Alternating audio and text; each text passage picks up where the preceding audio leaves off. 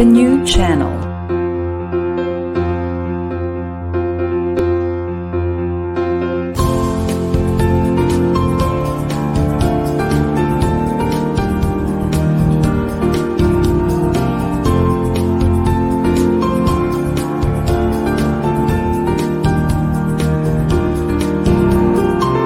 The new channel. Hashtag TNC Now.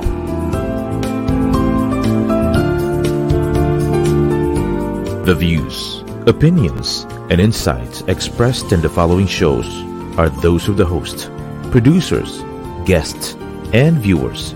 They do not necessarily reflect the position of the channel. Viewer discretion is advised. Hello and welcome to the new channel. Our passion transforms the community that sees all things new. I'm Jennifer Nuya, live streaming from Cavite, Philippines. You're watching Stories from the Fringe, Season 2, Episode 16.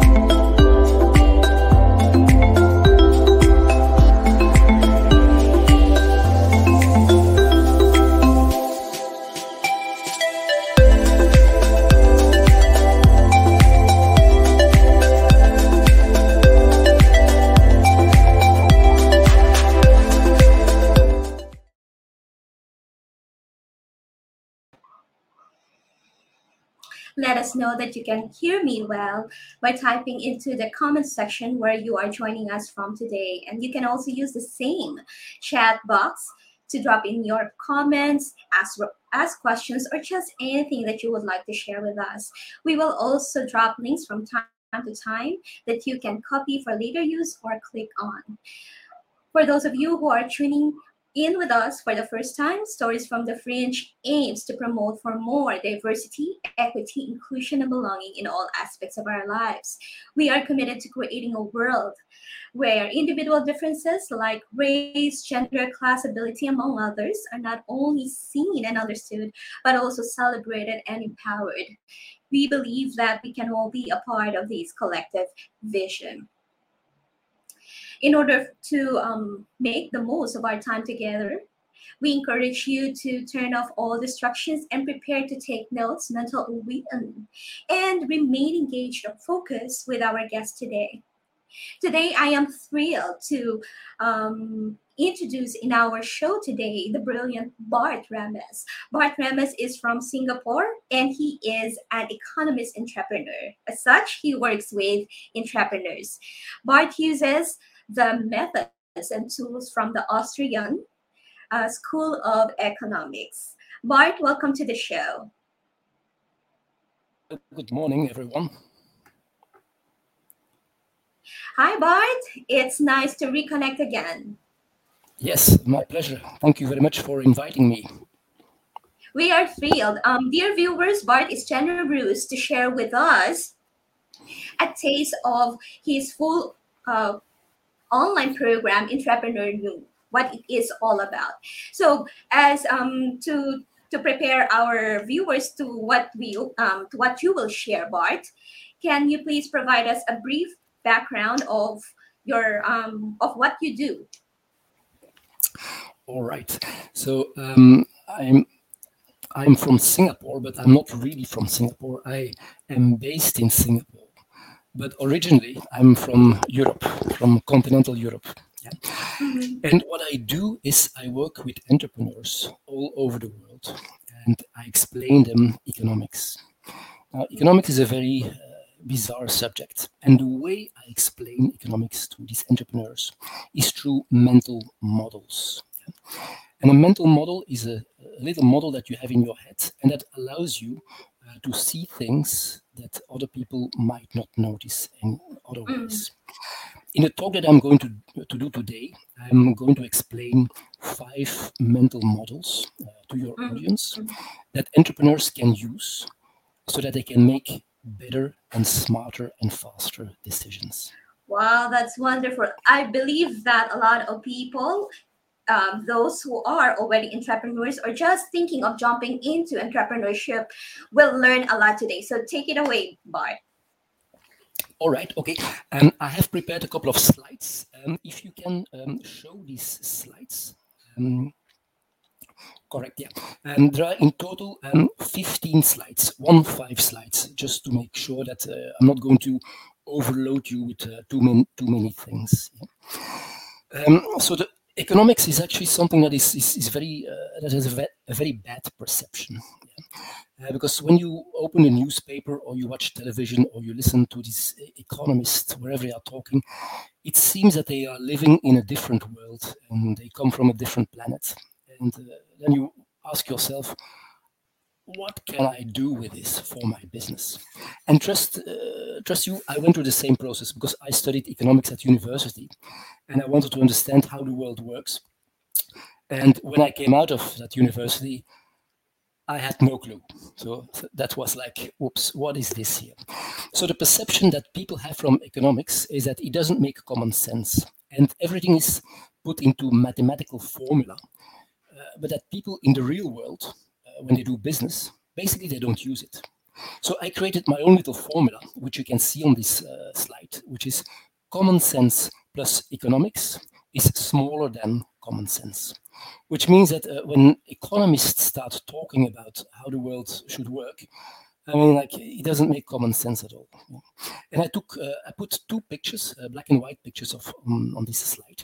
The man on the right, his name is Nassim Taleb. And Nassim Taleb is a very clever man. He is an options trader. And after the crash of 2008, the housing crash in US, nobody saw that coming. Yet he saw that coming. He's an engineer by training.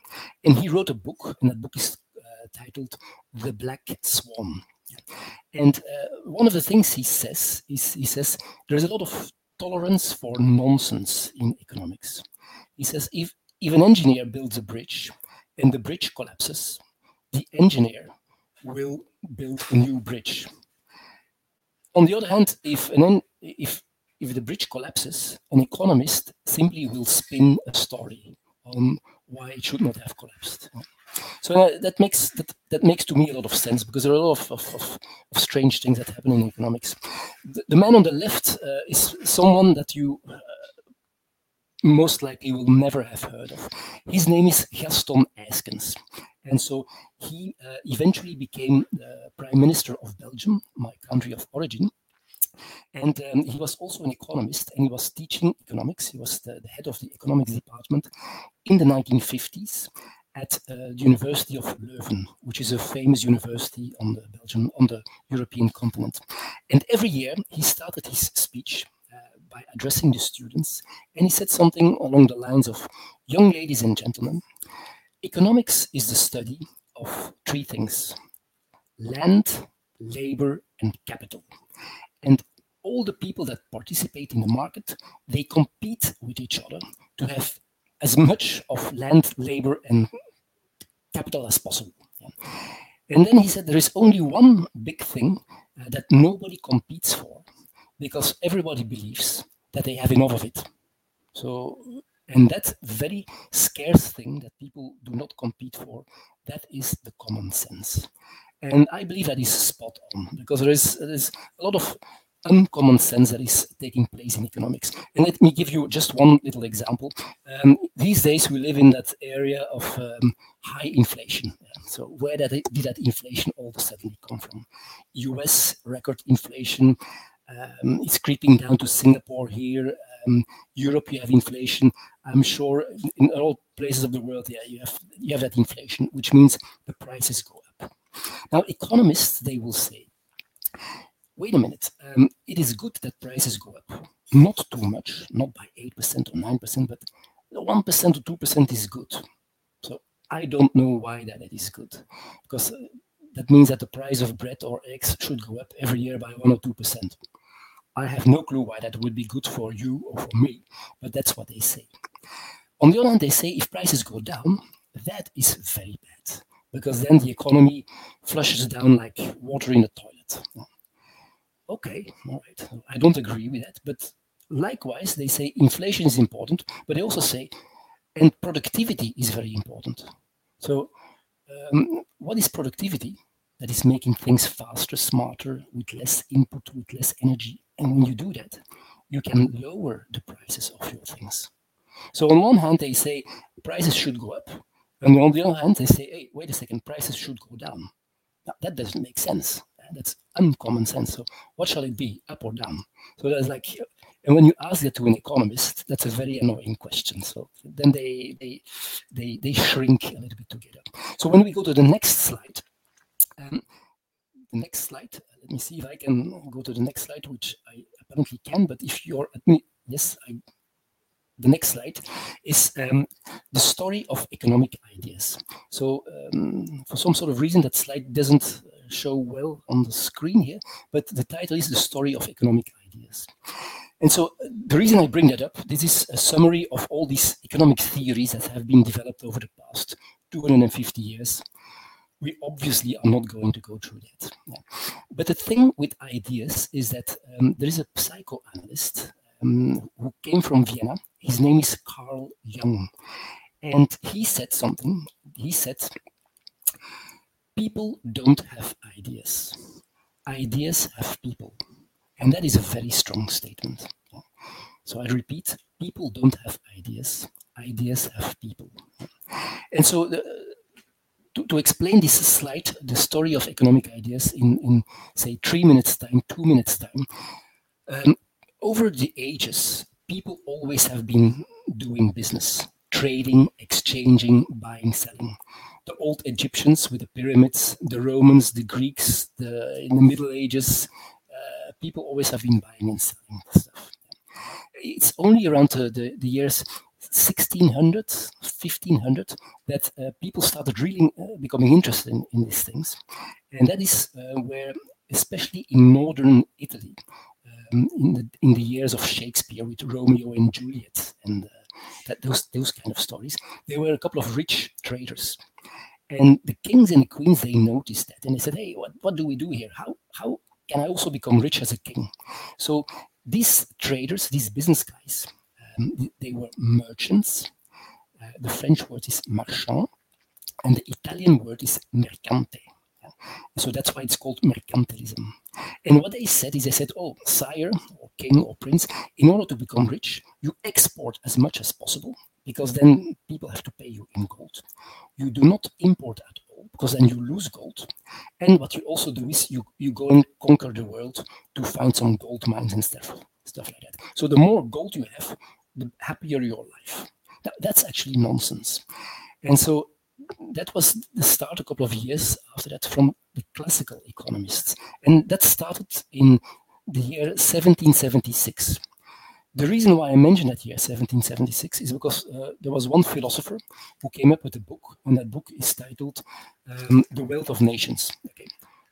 I'll show you a copy of that book here. Old book, and that was actually the start of economics as we know it today, written by a philosopher, the year 1776, and that's exactly the same year that America declared independence from UK. They said, hey guys, bugger off, we become independent. We have enough of your rubbish. So that year, start of economics, same start of the USA, right? And so what that book is all about is he says it's not gold that makes you rich. You can have all the gold in the world, but if you sit on an island with bananas and coconuts, you're going to have a miserable life. What makes you really rich and what makes an economy rich is the production of goods and services and how to trade that, how to exchange that. That book is also famous for the term the invisible hand. Now, the invisible hand actually is that's the invisible hand of the market that steers the market and who's doing what. But that thing appears only once in this book. There's only one time he mentions that, and yet for some sort of reason, everybody remembers that.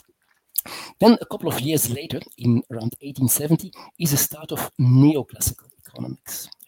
And that really changed the world.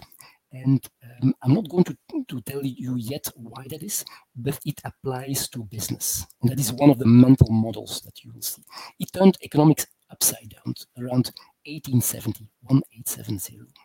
And then around the 1920s, 1930s, economics split up in 4 schools of economics. So you have the Marxist school, the Keynesian school from Cambridge, the monetary school from Chicago, and the Austrian school from Vienna. In a nutshell, the difference between these 4 is Marx is what they do in, or used to do in Soviet Union, communist China, North Korea. It doesn't work. Right?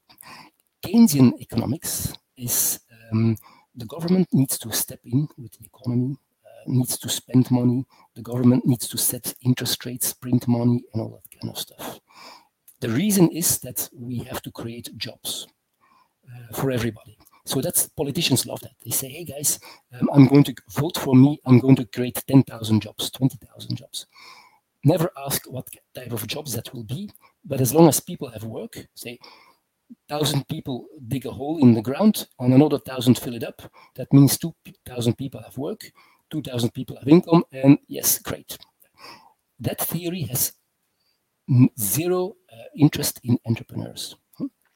The next school is the monetary school from Chicago. A person that loved that school from Chicago is President Ronald Reagan. The most important person in that school is Milton Friedman. And Milton Friedman, Nobel Prize winner 1976, very short guy, but he transformed economics and back to free markets.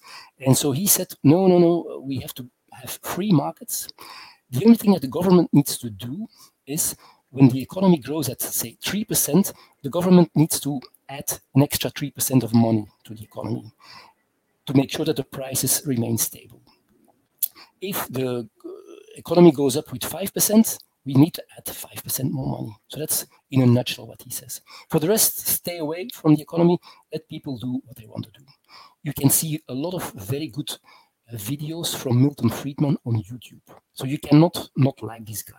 Yet I'm not a monetary economist or a Chicago economist. So what I do is I use the theories from the Austrian School of Economics, and that comes from Vienna. And that started around 1870. And that is one of the things where neoclassical economics started. And so what these Austrians say is, they say the government doesn't need to do anything, stay away from the economy, only make sure that there is a good police force, that there is a decent army, that there is a rule of law, that there is private property, etc. But the rest, hands off, as well as hands off from money. Stay away from money. People will sort it out for themselves. And these Austrians, they say that entrepreneurs have a fundamental role in the economy.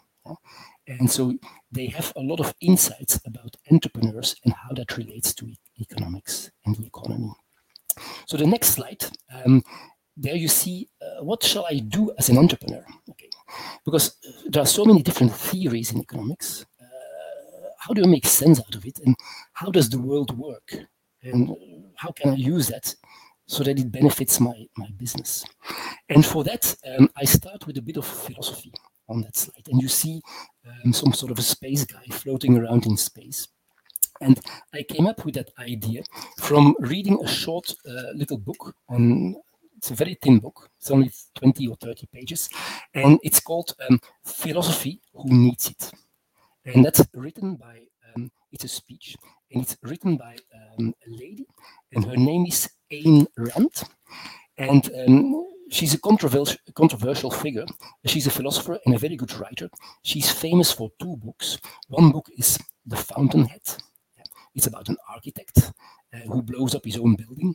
They turn it into a movie. I recommend that you watch the movie or read the book. And then she wrote a second book, Atlas Shrugged. And she lived in the she's from Russia. She migrated to US in the 1930s, worked as a scriptwriter in Hollywood, went to New York, etc., and then wrote all these books. And you also can see interviews of her in the 1950s, 1960s. A short story about her, Alan Greenspan, the famous chairman of the US Federal Reserve, he was a student of her, but she didn't like him. she thought he was a bit of a strange guy, and she called him the Undertaker because he was always wearing black suits. But the reason I bring that up is in 1974 she gave a speech to young officers that came out of the famous officer school in US. I forgot the name of it. The name. It's where US trains all the officers. Name escapes me, but she attended these young military guys, and she said, "I'm not a military person, but I'll teach you something about philosophy." And so, in the 70s, there was the age of the Apollo with the rockets. Okay, we were going to conquer the moon, and she said, "Imagine that you sit in a rocket, and you fly with your spaceship, and all of a sudden you have a problem, and you crash on a planet.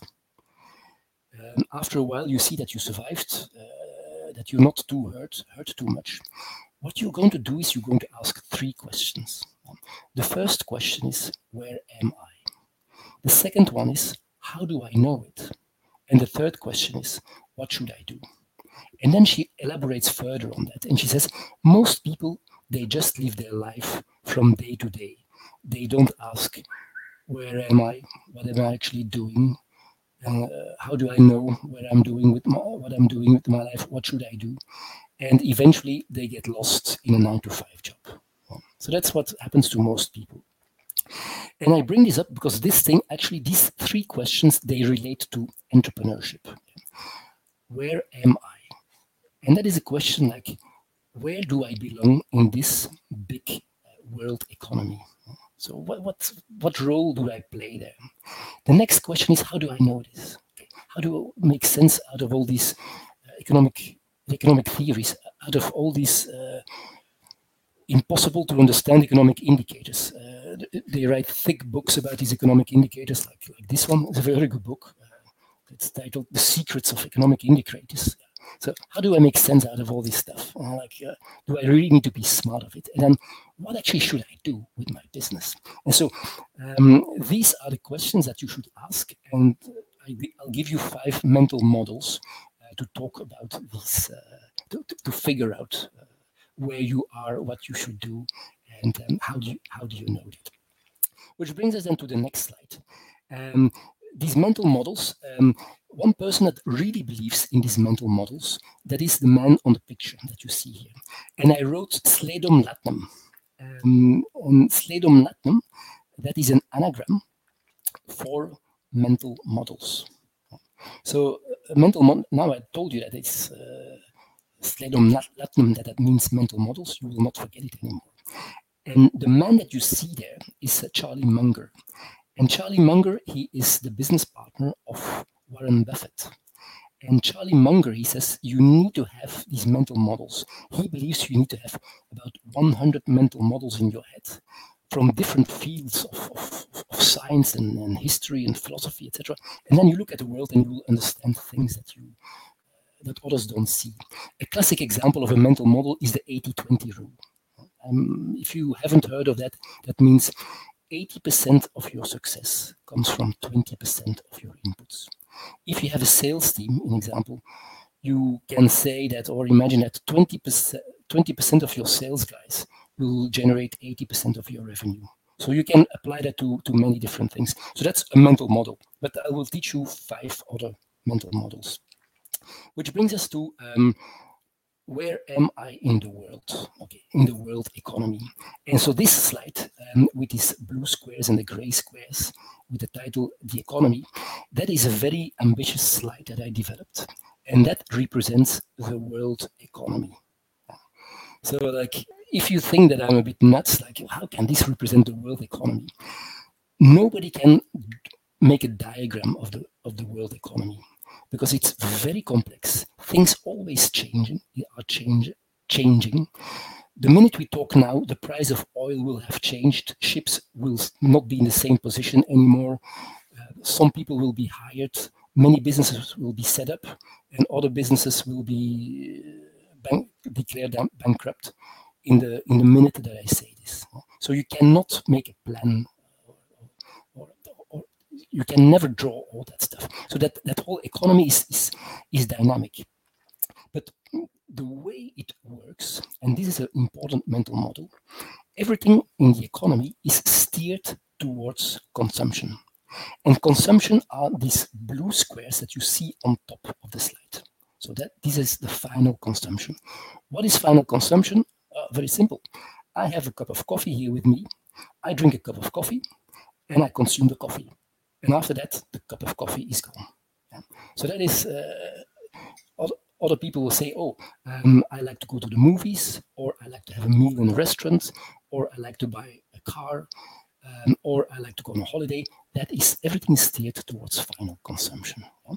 So what you see, the demand for all production in the world, that is the arrow on the right side that goes down. It's not really clear on the slide that as you see, but everything that people do is eventually steered towards final consumption. That cup of coffee that I have here, that is actually a very simple product, but what you put in that cup of coffee is you have grains, coffee beans, and these coffee beans, they start growing somewhere in, say, in Africa, I think, or in India or in Brazil, and that's a farmer who is growing these coffee beans.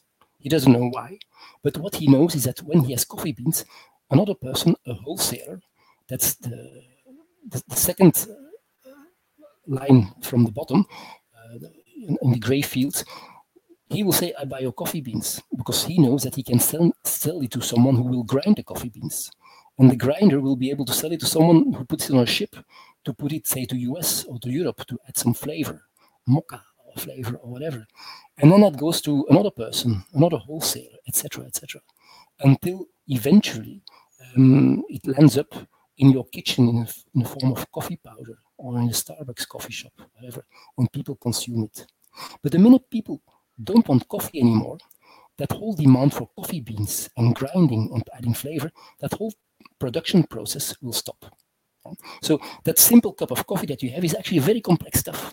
And along the lines, in all these different stages of production, there's always a businessman, an entrepreneur who figures out, I can do this better than somebody else. And I make a bit of profit and loss out of it. And it's not only the coffee, but when you have a cup of coffee, I also put in a coffee spoon. So you need to make a coffee spoon. Plus, what you also have to do is you need to have the actual cup. That's another product. So that simple cup of coffee that you drink is very, very complex. Now, compare that, say, to an Airbus A380, that big machine that flies around. That's an even more complex product. So the reason I bring that up is that everything that's produced in this world economy, a lawyer that makes a contract, a lady that goes for a haircut, a farmer that grows coffee bean, etc., all that is eventually steered towards final consumption.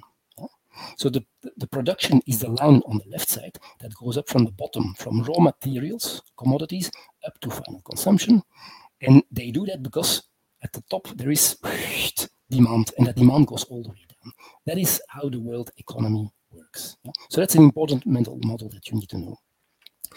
And a second thing that you need to know is you have these entrepreneurs. And what you do with entrepreneurs, how a business actually works.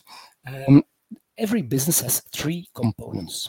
So I'm an entrepreneur, and those of you who are also entrepreneurs, you create a business, and you have three components. And you see these three circles. The first one is you. That's me, myself, and I. Okay. The second one is your business. So you create a business, which means you develop a product, you rent office space, you hire people, you buy inputs, you buy ink, or you buy coffee beans, or whatever. Okay, and you do something with it. And then the third thing is your customers. That's the most important thing, because if nobody buys your stuff, you go bankrupt. And so this entrepreneur, he actually has to make decisions. That's the most important job of the entrepreneur. The entrepreneur has to work on the business, do not work in the business. Sometimes you see these entrepreneurs who say, I'm very busy, I have to do my bookkeeping, and I have to switch on and off the lights, and then I need to bring the coffee around. That's rubbish. Okay? You don't make money like that. You have to make decisions about marketing, about innovation, and about strategy. Strategy is something that you have to come up with. Okay? And then you eventually have to make the decision. Innovation is something that takes place in your business. That is the people in your team that come up with ideas and then to create a new product. And then you need to make sure that, shall we go ahead with it, yes or no? Marketing is how you reach out to your customers. No marketing, no customers. It's as simple as that. Many people say, I have a great product. I invented something. I'm going to do that. And yes, it works. Now I'm going to sit at home and people will find me and they will knock on my door and they will buy my product. And then I will have a huge queue standing in front of my door waiting to buy my product. Hello, wake up. It doesn't work like that. As an entrepreneur, you need to know marketing. No marketing, no sales. You need to come up with strategy. You need to come up with innovation. Right? So these are the decisions around which entrepreneurs need to work. Forget about the bookkeeping, forget about the hiring of people, whatever. So you have to focus on marketing, innovation, and strategy.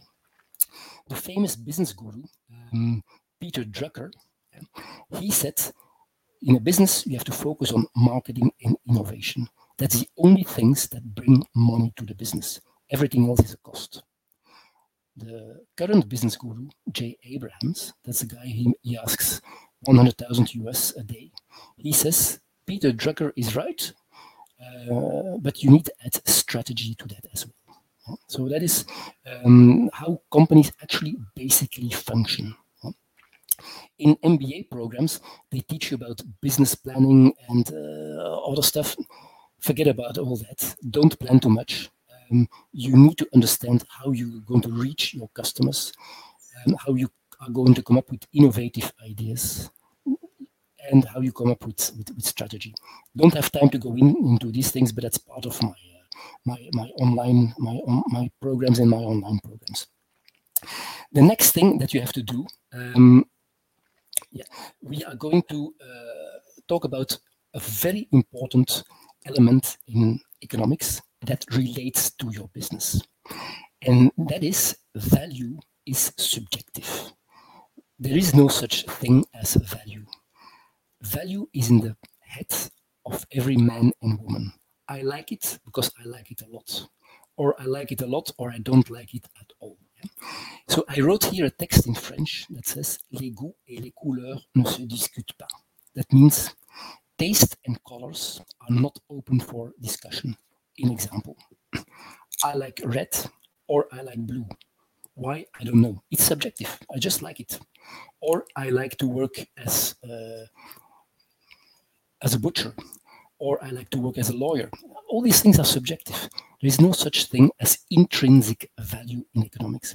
And that is something that was discovered by these three guys that you see on the slide. And that was discovered around 1870. And that turned economics from classic into neoclassic. And that's very important for entrepreneurs to understand. You need to create a product or a service, or buy a product or a service that you sell at a certain price that the customer wants to pay. If the customer wants to pay $5 for my cup of coffee, so to speak, then it's my job to make sure that I can produce it at $3 or $5 or $4. I cannot go to the customer and say, do you know how much it cost me to produce that? It cost me $8, so you have to pay me $10. It doesn't work like that. If you set up your business in that way, forget it, you're out of business. So value is subjective, and it's your role as entrepreneur to produce something at a price that is lower, that costs lower than what your customer wants to pay. I believe that right now we have to take a short break, and I'm looking forward to see you back for the next 4 mental models. All right.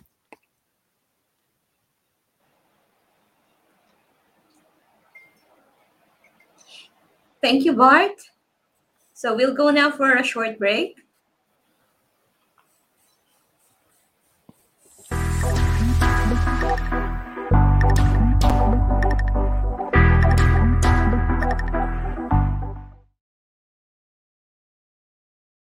Welcome to Strata Results, where we take a partnership approach to ensuring that your business processes, chosen technology, People and information are aligned to support your business.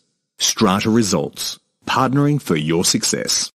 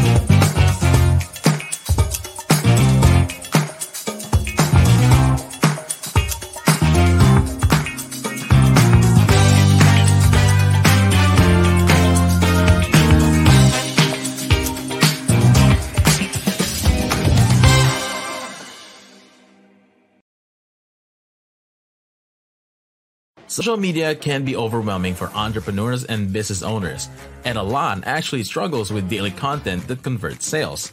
But don't fret. Rise Up Creatives Worldwide is here to help you with daily customizable captions, exclusive photos, and an easy-to-use design studio, all in one digital platform. Plus, monthly masterclasses to help you grow your business with just 5 minutes of investment each day. Join us today. It's time to rise up and be creative.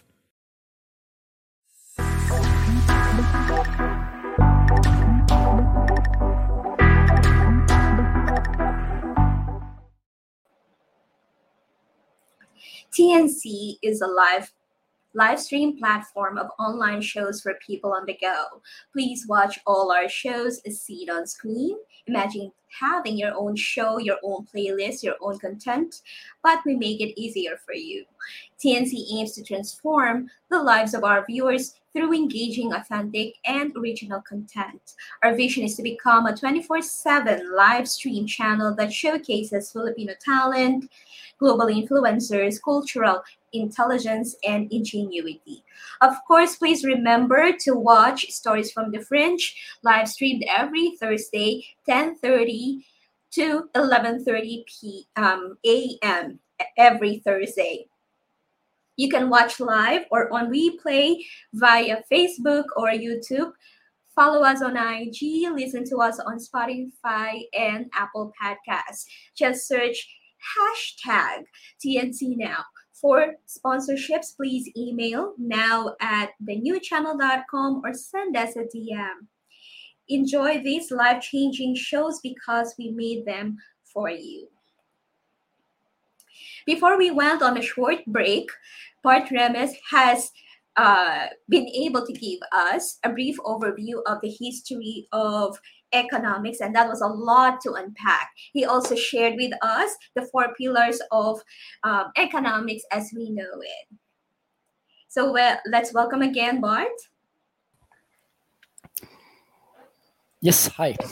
Hello Bart. So before we continue, I have just one question. So you mentioned earlier that something about communism that is not working, right? But there's this one research by PricewaterhouseCoopers that made a prediction. So in that prediction, it says that by 2030, it is predicted that there are several countries that will be the superpowers. So number one at the top is China, only followed by India, and if I'm not mistaken, US is just fourth or fifth. So if what we said earlier, communism is not working, so how is it that PricewaterhouseCoopers has that prediction? Okay, because it's a wrong prediction. It's as simple as that. It's very difficult to look into the future. When I work with people, with entrepreneurs in India, I'm very, very impressed with the quality of these entrepreneurs. And India is a very big country. China, 1 billion plus people. China, they also have 1 billion plus people. And these predictions from guys like Price, Cooper, Waterhouse, or what have you not, they look at certain economic indicators. And what they say is they will say, oh, you have GDP, the gross domestic product. And that GDP, that is composed of 5 elements. The first element is the consumption in a country. The second element is the investment that a country makes. The third one is the spending by the government. And then the fourth one is the exports that you do. And then the last one is the minus one is the imports that you do. And so what all these guys say, they look at that formula and they say, see, US, they do not spend a lot of investment. Only 10% of their GDP is on investment. But when you look at China, it's 70% of their GDP is on investment. And that's correct. But what you can do is, that's just numbers. You can look at tons of investments, and I can make hundreds of investments. But there are also a lot of wrong investments in China that take place. You all have seen all these pictures of these ghost cities that are all there. All that is part of the GDP of China. It's all these ghost cities and many other things they do is just a waste of time and space. So forget about it. What you also have now is that the government in China, they become more and more interfering again with the entrepreneurs. They start making life difficult for these entrepreneurs. To me, that doesn't bode very well. And then they have also the issue with the one-child policy. So, I mean, like, the population is declining, but what you also have in China is that all these single children, they have one father and one mother. And they have 2 grandfathers and 2 grandmothers. But they have no aunts, they have no nephews, they have no nieces, no uncles, no cousins, nothing. They are all self-centered. So that whole social fabric of that country has changed dramatically. I cannot imagine that these people are going to overtake US. And when you look at US, I think that US is in a complete mess at the moment. But you can never underestimate these guys. All the big companies still are created first in US. There are also very big companies in Europe and in China. I do not dispute that, but it's always US that comes up with these things. And look, in example, at that stuff with that vaccine, that vicious virus. The Americans and the Europeans, they came up with vaccines that somehow seem to work. China apparently is still struggling. So that's my view on this. But now let's go back to the presentation, if you want. Just so in a summary, what I have been explaining to you, or let's say attempted to explain to you, is these mental models. And so insofar, I made one little mistake. I told you that I'm going to teach you 4 mental models now, but that's wrong. I'm going to teach you 3 mental models. I have explained to you 2 mental models. One is, how does the world economy work? So that slide with all these cubes, the blue ones and then the gray ones, and the 2 arrows. Everything is steered towards final consumption. So that's one mental model. And now that you know that, you can figure out where exactly do I belong in this space? If you're a movie actor, then you're very close to the blue squares, okay? Because your movie, when it's made, people watch it, it's consumed. When you grow, say, whatever crop in your garden, or you do mining, then you're at the very bottom. Yeah, so that's that. You can figure out a little bit where you are with that one. The next mental model is the model of value. Okay, value is subjective. Some people like this, other people do not like that. Okay, les goûts et les couleurs ne se discutent pas. The three next mental models that I'm going to explain is what happens in sales. Yeah? Where do profits come from?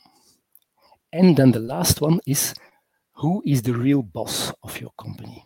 Yeah? And by the way, if you're an entrepreneur, it's not you. It's not the stock market, right? So it's not the investor. Okay. So the next three mental models will be about what happens in sales, where do profits come from, and who is the boss of the company. So let's go to the next slide. And so the next slide is I have two balloons, a red one and a blue one. And I have that little drawing of supply and demand. Because when you think about economics, you always think about supply and demand. And then these economists, they have these two lines. One line goes up, the other goes down. The line that goes up, that's the supply line. The one that goes down, that's the demand line. If prices are high, people have less demand. If prices are low, people will have higher demand. The inverse is true with suppliers. If prices are high, they will look forward to supply with a lot of things, etc. And where these two lines cross, that's where economists say we have an equilibrium. Yeah. And there is nothing wrong with these two lines, because these two lines were created in around 1890 by a man named Marshall in Cambridge University. So there is nothing wrong with that. But these economists, they use it as a model. And they say now the economy is in equilibrium when these two lines cross. But when you do business, okay, and you transact, say, a building, or you go to a supermarket, you never walk around there with a little chart of supply and demand curves. It's rubbish, right? And you will never go and tell your boss, how was the business this year? Perfect, boss. The company is in full equilibrium. I mean, hello, life, the real world doesn't work like that. There is no such thing as equilibrium. Yeah? But yet there is something very important that you can learn from that supply and demand graph. And that is the little dot where these two lines cross. Yeah? That is where the real deal is actually done, where the buying and the selling trades place. Yeah? And so what takes place there is what you see on the next slide. That is an element of double inequality. So I've mentioned here the dirty word inequality, because right now we are all talking about equality, equality between everybody, etc. There is no such thing as equality. There is inequality. I'm not saying that equality is a bad thing. It's simply some sort of, sadly, it's an utopia. Okay, some people are very good at playing tennis, others are bad at playing tennis. Some people are very good at becoming actors, others will never make it to become an actor. We have all different talents and we can all do different things. And in sales, what happens in sales, you have something that's called double inequality of value. And how that works, and that works in every sales process, and that's an important mental model, because many people say, well, I don't like to do sales because it's cheating and it's a dishonest job. But what happens in every sales is, remember, value is subjective. Les goûts et les couleurs ne se discutent pas. Taste and colors is not open for discussion. So, to give you an example, I have two Lego bricks here. A red one and a blue one. Yeah. For purposes of visibility, I use bigger Lego bricks, a blue one and a red one, right? Now just imagine that my favorite color is blue. That's my favorite color. And I meet someone in the street who has a blue brick. Yeah. I myself, my second favorite color is red. And I happen to have in my pocket a red brick. Okay, and these are Lego bricks, so they are exactly the same. Okay, the only difference is the color. Okay, and colors is subjective. So if I meet that person, what I'm going to do is I'm going to say, hey, you have a blue brick. I have a red brick. I am going to give you my red brick. Can you give me your blue brick in return? Yes, thank you very much. So the two of us, what we do is we increase our value. Yeah? I am happy to buy that stuff because what I get is to me worth more than the stuff that I give up. And the other partner on the other side, for him or for her, it's exactly the same. And that is exactly what happens in every sales process. And that's a very important thing. And once you know that, then you can use that to build up your marketing programs, to look at the innovation you have to do that. So that's a very important mental model that is based on value is subjective, which was invented in around 1870, blah, blah, blah, blah, blah. So real life examples of this, okay, is I have here a slide that's called the Thomas Crown Affair. Yeah? And the Thomas Crown Affair is a movie, very good movie from the late 60s, I think 1968 or 1969. And the lead character is Thomas Crown, Steve McQueen. Yeah? And he's a very cool guy. And so in the movie, he went to study an MBA at Harvard. He trades in currencies. He does arbitrage. It's a very successful guy. It's also a very good movie. Watch the original movie. Don't watch the remake. The remake is not so good. The remake is with Pierce Brosnan, ex-James Bond actor. It's not so good. You watch the original movie. And the movie starts with a scene where Steve McQueen, Thomas Crown, he sells his office building, one of his office buildings. So he sits at a table, and this is a picture where he sits at a table. And it's a classic case of double inequality of value. So what he does is he sits at a table and another person is going to sign the contract to buy the building. And Steve McQueen sits there with his general manager, he sits there with his lawyer, he sits there with his finance guy, he sits there with a whole lot, except with a graph of supply and demand. That's not lying on the table. The other guy that's going to buy the building, he sits there also with his team. So they come to an agreement, they sign the contract, and then the chap that buys the building, he says to Steve McQueen, you sold the building too cheap. And Thomas Crown, Steve McQueen, says, no, you pay too much. And so what happens here is a case of double inequality of value. What they do is Thomas Crown values the building at less than the amount of money he gets. And the other guy that buys it, he values the same building, the same pile of cement and cables and copper and whatever, and windows, as higher than the amount of money he paid. So that is what happens in every transaction. And you have also the same thing, like when you go to a supermarket, you have $10 in your pocket, so to speak, and you say, what shall I do? I have $10. I need to buy, say, baby powder for my kid, or I'm going to buy a bottle of whiskey. Okay. Eventually, you decide, you know what? As a good father, let's buy a bottle of whiskey. No, I'm just joking. Let's buy the baby powder.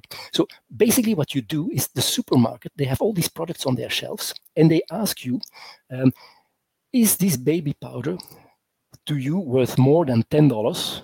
Because to us, it's not. When you go to the cashier, please give the $10 because we value your $10 more than the baby powder we just tell you. So that double inequality of value, that is what takes place in every form of the sales process. It also takes place in employment. You hire someone, that person that works for you, his energy, time, whatever he does for you is not as valuable as the amount of money he gets from you at the end of the month. If you say, come and work for me and I pay you $5 a month,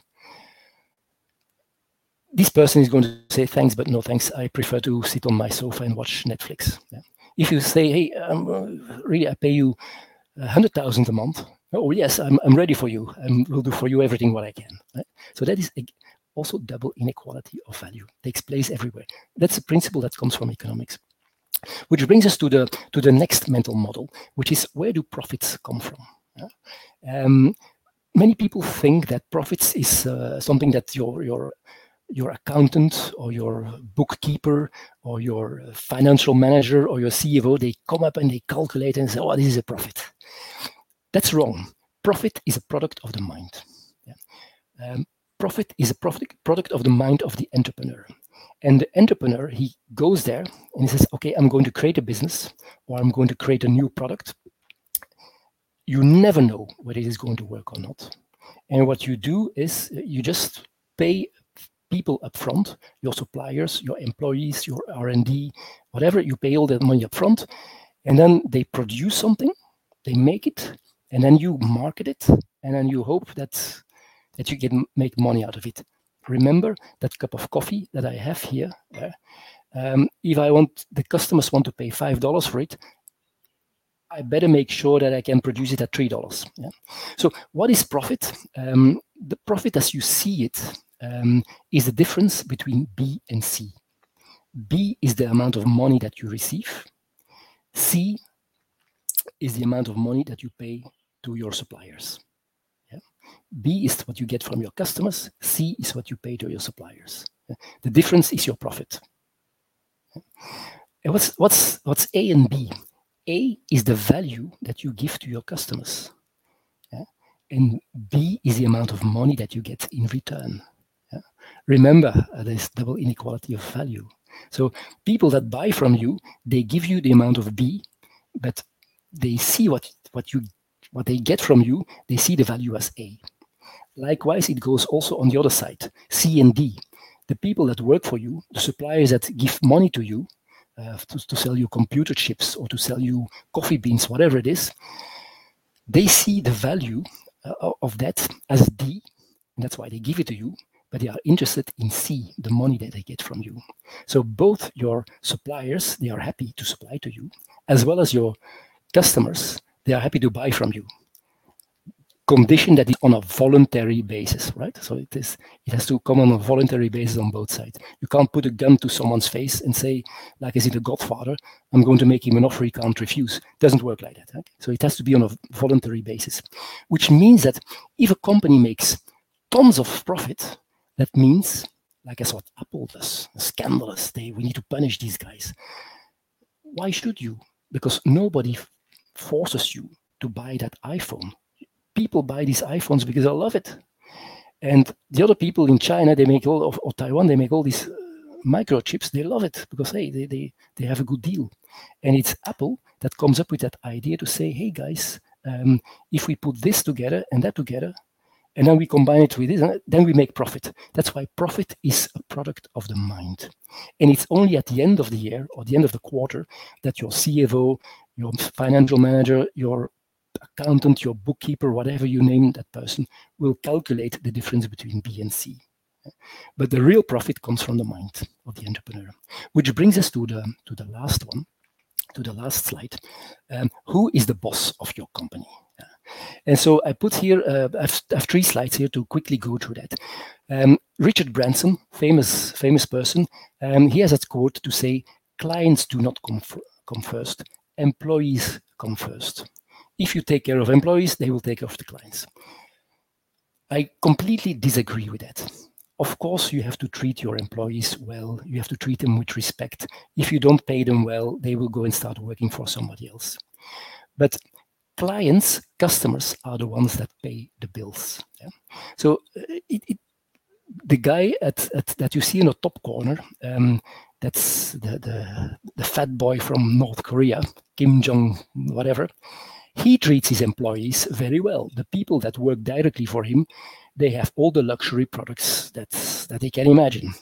I'm very sure of that. But yet that country that works like BS, so to speak, that country simply doesn't work because there are no entrepreneurs allowed. Yeah? So you have to treat your employees well, but clients are the most important thing in your company. And that is what this economist on the next slide, Ludwig von Mises from the Austrian school, he says the consumers are the bosses in the capitalist economy, in the free market economy. They produce, they decide what should be produced when and where. And these consumers, these are the guys that are on that slide from mental model number 1. How does world economy work? These are the guys on the blue squares. Okay.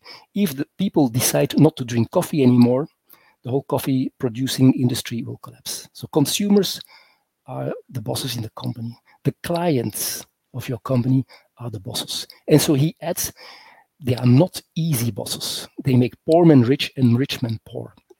Remember, in 2005, the market leaders in mobile phones, that was Nokia, BlackBerry, and maybe another company. And then all of a sudden, out of nowhere, Apple came up with that iPhone, which was a phone without buttons. That was very expensive. If you dropped it, it broke, and it had a lousy battery life. Okay? And so Nokia and BlackBerry, they were laughing at it. Say, it's much more expensive, crappy battery life, it drops, breaks. Yet people loved these iPhones, and then later the smartphones. The result is Nokia and BlackBerry, they were wiped out of the market in 1 or 2 years' time.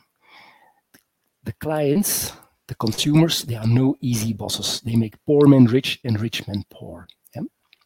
And so the last slide is also important to understand that entrepreneurs, they are instrumental in making an economy better. So what you do as an entrepreneur, one little step at a time, you contribute to the economy. Yeah? So they steer the ship, as he writes. Yeah? But they cannot say we steer there or there or there. Okay, they are just the steerman or steerwoman on the ship. Okay, and they have to obey the orders of the captain.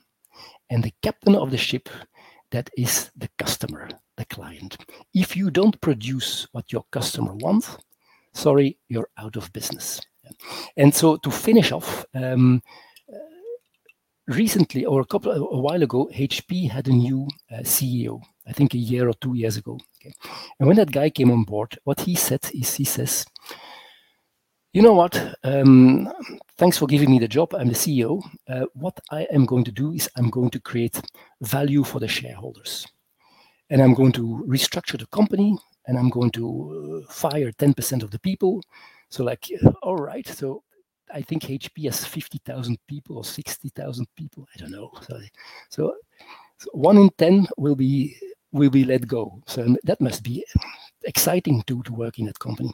But nowhere did this guy say, I'm going to create value for the customer. He never said that. I'm going to create exciting products. He never said that.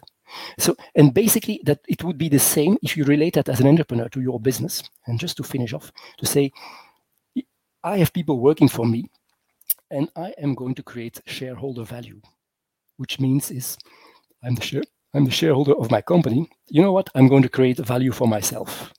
You better work hard, you lousy employees. So make sure that people buy my stuff that you produce, so that I make great profit. It doesn't work like that. Your employees will hate it. Your customers will hate it. So you have to create value for your customers. And the real bosses of your company are the customers. Yeah? So in a nutshell, you now know how the world economy works. Okay, that's one mental model. You know what value is. Value is subjective. Yeah? It's in the mind of people, and everybody has a different opinion of that. You know how that relates to sales, that double inequality of value. Steve McQueen, the Thomas Crown affair. Okay. You know where profits come from. Yeah? Profits are a product of the mind. That also relates to value, subjective sales, etc. And then you now know, hopefully, who the real boss in your company is. And if you're an entrepreneur, the bad news is it's not you, it's your customers. So that's it. So that's how I explain to my clients in a snapshot what economics is and how these mental models can help you to make better business decisions. I have a gift that if you want, if you want to understand productivity, because I mentioned something about productivity, what it is, where it comes from, how to measure it, etc., drop me an email. You have my email address, I believe. Just write in the header, in the title, productivity, and I will send you a 4 or 5 piece of write-up of what productivity is, what it is not, etc., etc. Little hint: I use examples of the Beatles. I use examples of switching on and off the light, a pair of scissors, etc., etc., so that you really understand what productivity is and what it is not. Okay, thanks a lot. Jennifer, thank you very much for the invitation here. Thanks a lot, Bart. This is a lot. Thank you so much for the generosity of your time and the generosity of your knowledge. I learned a lot today. Now, you ended with these 3 slides. Now, my question is, you mentioned that the entrepreneur is not the captain of the ship, but ultimately it's the consumer. So that gives the entrepreneur, if I shall say, several uncertainties.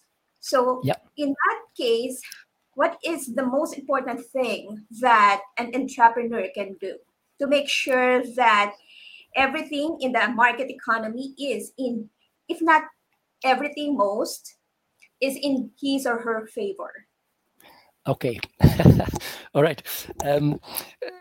You touched the point of uncertainty. Yeah. And that's an important word. I have an online program that goes full blast on economics and entrepreneurs. And one of the modules is about uncertainty. And the future is uncertain. You never know. And that is essential in entrepreneurship. If everybody would know that it works and that people are going to buy it, then everybody would be rich. You never know. Which is why an entrepreneur is actually a speculator. You speculate and you think, you look around, you use these mental models, like as what Charlie Munger does, mental models that I gave you. There are many other mental models. And then you sit there and it's like, you know what? I think it's going to work. Yeah, I'm going to try it. And then you cross fingers and you hope for the best. So that profit is actually the reward that you get for speculation. You never can calculate what the chances are that your business is going to work. Impossible. There's no statistics on that. It's just like, shall it work? Shall it not work? Yeah, maybe, yeah, okay. Starbucks. Everybody sells coffee. So this man, I forgot his name, I'm going to come up with a new concept. Hey, bingo, it works. The iPhone. Nobody knew whether people would buy that. And Steve Jobs made many mistakes previously, launched products that never worked. So this is the kind of stuff that they don't teach in MBA programs. They teach you how to make a business plan. They teach you to say, oh, the market is 10 billion. If we can have 1% or 2% of that, or give me money, venture capitalist, then we both are rich. It doesn't work like that. The question that a VC will ask is, what value do you have? Why would people buy from you? Why do you go to this market that's 2 billion? Everybody's sitting there. Don't maybe come up with something new. That is where the real money is made. So the good news is, you never know. You have to take the risk. The bad news is, you never know. You have to take the risk. Okay. So one last question before we let you go. So from what I'm hearing, you mentioned twice that profit is in the mind only. So people buy the perceived value. So tell or say or explain why some people, they offer a lot of value, but they seem to be unknown, while some people, if I may be specific, for example, in social media, when you look at so-called influencers, I think in a sense they are considered as entrepreneurs because they sell their own brand. So some entrepreneurs, when you look at them, they bring forth a lot of value, but they have minimal number of followers or subscribers. Whereas there are some videos, they don't even make sense, they don't bring value to anyone.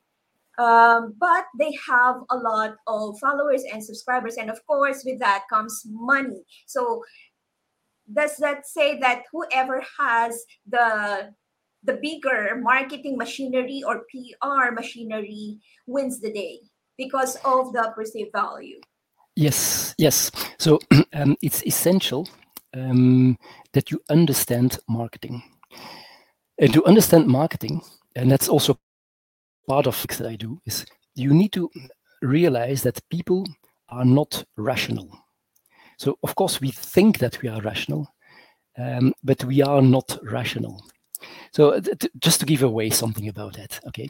You have ends and means. Yeah? If I want to achieve something, so what I want to achieve is I want to go and say smoke a cigarette. Okay, it's a bad thing to do. So don't smoke, and if you smoke, quit, whatever. Okay, and don't start smoking. But everybody knows it's bad, and yet people do it. So it's not rational to smoke. It is not. And people know it, yet people do it.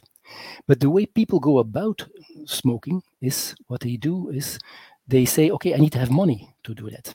So how do I get money to satisfy that end of enjoying that cigarette? So the means that we employ to make something or to get something, these means are usually very rational. But what we end to achieve is not always rational. Sometimes it is, sometimes it is not. And so you have to understand how the brain works. And once you do that, then you can apply that to your marketing, and you can apply that to create value, to tell your customers, okay, this thing is more valuable than that. My product is more valuable than my competitor's product. So these are all mental models that you can use from economics and implement that in stuff like marketing, innovation, strategy, etc. Yeah. Thank you so much, Bart. I believe that a lot of people resonated with today's episode. Now, how can our viewers stay in touch with you through social media? How can they follow and learn more about your work? Okay, so what I do is I contact my clients and my prospects through email. And so the way my business model works is if you're on my email list, I send you once or twice a week an email about something like, say, this is inflation, or this is a tip on marketing, or this is something about profit, stuff like that. Yeah? Or this is why the recession is coming up. So there's nothing for sale, but I share a lot of information with you. Yeah? Then what I also do is I give also free webinars on topics like the next webinar will be on socialism, why socialism doesn't work. Okay, so I'm going to do that on May the 1st, Labor Day, and then I explain it's not a mudslinging stuff. It's like simply saying this is why that thing doesn't work in a logical way. It has to do with prices, by the way. And so another thing that I do is I also sell my products. Then I say, okay, guys, now I'm going to sell something. And the way I do that is I launch the product and I give typically 3 free classes. And I say, hey, up front, I say, hey, guys, and now I'm going to sell something. I'm going to sell something about how to understand capital or how to understand entrepreneurship. And I say, but here I give 3 free classes. Okay, you will learn a lot. And after these 3 free classes, then I will make you an offer to work with me to understand more about it. If you want, great, welcome. If not, I'm sure that you will have learned some stuff from these 3 free classes, and hopefully till the next time. So that's my business model. I show up on this email list. So you have my email address that's on my slides. Okay. Maybe you type in my email address again. Okay. And I also am visible, or I hope I'm visible on LinkedIn. I will start venturing also in Facebook and in Instagram and Twitter. But at the moment, I don't do that yet. That's part of my own marketing future that I'm doing. Okie dokie. So, but again, if you want to know something more about productivity, where that comes from, how you can use a pair of scissors to make sense out of that stuff, out of these statistics of productivity, like labor productivity, total factor productivity, capital productivity, why it's important. So there's a lot of valuable things in there, and there's a lot of rubbish in there, right? So if you want to know that, let me know, and I'll drop me an email, title productivity, and later this afternoon or tomorrow morning, I'll send you a 4 pages PDF file on that one. Value for sure, but Ravish, I highly doubt it with the value that you have just shared with us, Bart. So thank you again, Bart, for dropping in on this show. You can hop off now. Okay, my great pleasure. I'm logging off. Okay, thanks. Bye-bye. Thank you. Dear viewers, if you love today's show, let us know in the comments section from 1 to 10, with 10 being the highest. How do you rate today's episode? Let us know in the comments section.